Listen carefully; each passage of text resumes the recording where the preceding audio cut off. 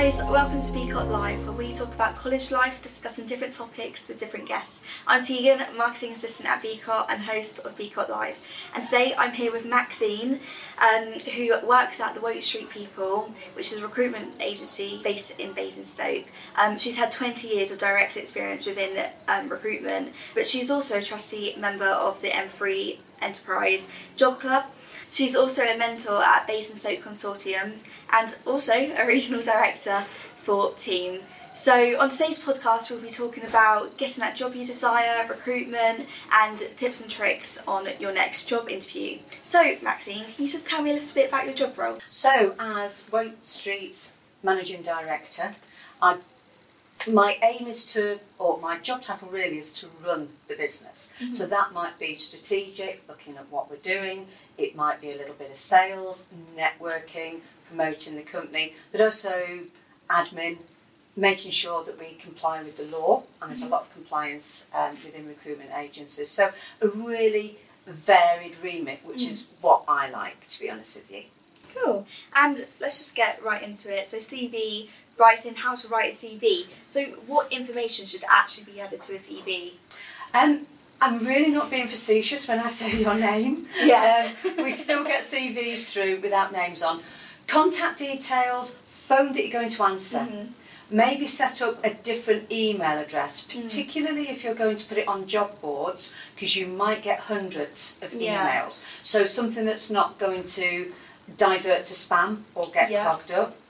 Profile, that's your brand. That's not the fact that you want to be an administrator or a brain surgeon.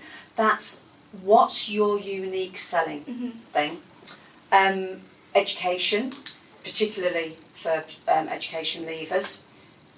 Any work history, whether it's voluntary, paid, and occasionally, because it's a little bit Marmite, interests and hobbies. And I'll explain about that a little bit later. Okay, and it's funny you say about the email address as well, because some people could add a really embarrassing email address. Do people do that? Yes, and when I say these things, I'm not pointing this at education leavers. I've had very dodgy email addresses on CVs from people who are on six-figure salaries in London. Yeah. You've got to think about who's going to read this, what impression am I giving? Yeah, definitely. And how should a CV be formatted? Ideally Word. Adobe PDFs are great in most instances, but some people can't always open all of it. Okay. Google Docs is great because it's free, but a lot of systems just swipe out information. Good basic Word, no text boxes. Some of the job boards will delete content from a text box. Yeah. So quite simple. A good font, maybe something like Arial, Calibri, not Times Roman. Don't get too funky with it unless you know your target audience. Yeah. White space and not too blocky with the text. So it's quite inviting to read. Yeah, I definitely think that when you write a CV it should be digestible. That's what I like to do, even with my marketing social media posts. I think if it's digestible then it will be good for the reader. Exactly. That's what you're always thinking about. So should people, you said this, but should people add every bit of work experience and voluntary work? It depends. If you're sending it to a recruiter who is then going to be looking at multiple jobs for you, I'd get everything on as much as possible. Okay. If you're applying directly to a company, do your research. Go on their website. If the website has things about socials, put your interests and hobbies on. But if you've worked in retail and say you didn't like the customer service aspect and you're going for an admin job, you might not need to put on elements of the customer service. So make it relevant for them to read. It's a little bit like when you go into a restaurant, your specials board says Hunter's chicken, spag bog, lentil curry, and then your menu says everything. So you might only need hunter's chicken and lentil curry. You might not need to talk much about the spag bog, so you don't need to be telling all the ingredients. Writing a cover letter, how can that help with getting an interview? So, as I mentioned before, everything needs to be relevant. The one thing I would say is if the advert asks for a cover letter, write one. So you're proving that you're following their recruitment process. Okay, yeah. If it doesn't, the first half of your first page of the CV needs to be so relevant, you don't need a cover letter. Okay. How many CVs do you read a day? A recruiter could easily read hundreds of CVs in a day. An HR manager, anybody hiring. So at the moment, the statistic is they will spend 7.4 seconds on each CV. So that's why that first half of the page has to smack them between the eyes and go, read me, read more of me. Yeah. Again, going back to food, if your first taste isn't brilliant, you might think, where's the chocolate? Yeah. But after the first couple of tastes, you think, this is really nice. When you get to the end of the meal and you go, I could eat that again. Yeah. That's what you're aiming for. Yeah. I want to read more. And you don't have to be very good at English to do that. And I also think that if you use such, really long words and stuff, it's wasting time. They just want to get to the point. And also, play to your audience. Hopefully you've done your research. If they use elaborate language, then that's an invitation for you to do so. Yeah. If they use short, succinct sentences, you use them. You want to prove to them that you're part of their culture. I don't like the word tribe, but it gets bandied around a lot. Show them that you understand and you can work within that remit. Yeah. Yeah, and going back to keywords, why are keywords so important? To take it back a little step, the reason computers use keywords is because so do our brains. There's a psychological thing, sorry, my language fails me at times, called the recency effect. And when you buy an orange car because you want to be different, you just see orange cars everywhere. Yeah. And it's the same with keyword searching. So if you want to go into customer services, but the advert you're applying to talks about clients, not customers, change your language. Match your language to theirs. If the HR manager role is actually a people champion, job title's getting really weird and wonderful these days. So you're saying, I understand what you're saying.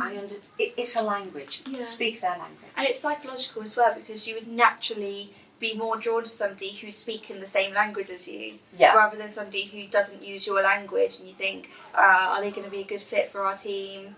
Yeah, so talking about young people now, going for their next job, they're leaving college, they want to find their next job. What manners are hiring managers looking for? They want eye contact. They want you to be able to engage with them. And I know sort of like post-COVID that's become a little bit more difficult, but there's ways of practicing. Yeah. We call it an elevator pitch, and it's a great exercise to do when there's a few of you. So your name, where you're based, what you're looking for, and how can you help somebody else? So it would be as simple as, my name's Maxine Hart, I'm based in Reading, I'm looking to engage with people because I want to find them their next career step, and the way that I can help people is actually help them write their CV, give them a mock interview, and so on. Just doing things like that. So what advice would you give to the young college leavers for their first job interview? Be yourself and don't think of the word interview. Okay, so within the English language, the word interview implies one person asking the questions and potentially having the power over the other person. A job interview is actually a business meeting. You need labour and you're prepared to pay for it. I have a skill set and I'm prepared to charge you for that. Yes. So it's a two-way thing. So, how do I benefit out of this? What's going to help me on my personal development journey. Think of it as a meeting. Yeah. And how can a candidate stand out from other candidates? I would take a notebook and pen in with you with your questions written down. This is not an exam. Yeah. Okay? Right. And even if they answer it all, thank you, you've answered all my questions. Yeah. A really good question to ask is, what do you feel, or what are your concerns about employing me? That's Because a really good question. it allows you to overcome any barriers straight away. So they may say, well, actually, we've got candidates who've got experience of standing on their left foot. Yeah. Sorry, what I didn't clarify was I can stand on my left foot and my right foot, and wiggle my wrist at the same time. Yeah. Wow, we didn't ask about that. Yeah. So it just... And then you solve that issue straight away before their, like, thinking process and making a decision. So, yeah, that's really interesting. And how do you overcome the fear of a job interview? Practice. Yeah. Practice. Get your friends to interview you, maybe a family friend who perhaps works in business. Yeah. And maybe even classmates. Yeah. Role play's difficult. You know, there'll be giggling, there'll be jokes, there'll be, little insults thrown in there and a little bit of banter. But generally, most people don't want you to fail and they want to help you. And the person interviewing you won't want you to fail because they need to fill that position. Yeah. Yeah, definitely. We've also got VR headsets where you can have a job interview. Wow. VR headset, yeah. So I find that quite interesting because these students have come out of COVID, they struggle to speak to people. So having that first initial, just a VR headset that they're really used to because obviously technology is like that now, that's the first step. And a lot of first interviews now are either on Teams, Zoom, Google Meet. And it's quite casual now. Yeah. You don't really have to dress up in a suit or really like high heels or anything. You can wear trainers. You can just be yourself. Do your homework. Yeah. Look at the website. What are the people on the website wearing? Yes. Particularly go to the About Us Look at team LinkedIn. photos. LinkedIn. Wear what you're confident in. Yeah. Okay. Yeah. I wouldn't wear strong perfume. Mm-hmm. We've had instances where somebody's been allergic to the perfume. Really? Yeah. So think about things that might distract them from what you want to tell them and avoid those things. Are there any methods of speaking to people and explaining evidence without being waffly? Yeah, there's a system that I advocate called STAR. Okay, yeah. Situation, task, action, result. I'll give you a very short example. So situation is catering manager at a school has ordered macaroni cheese, received bananas and custard. The task is to get macaroni cheese there by 12:15 so it can be heated up for the students to eat at 12:30. Yeah.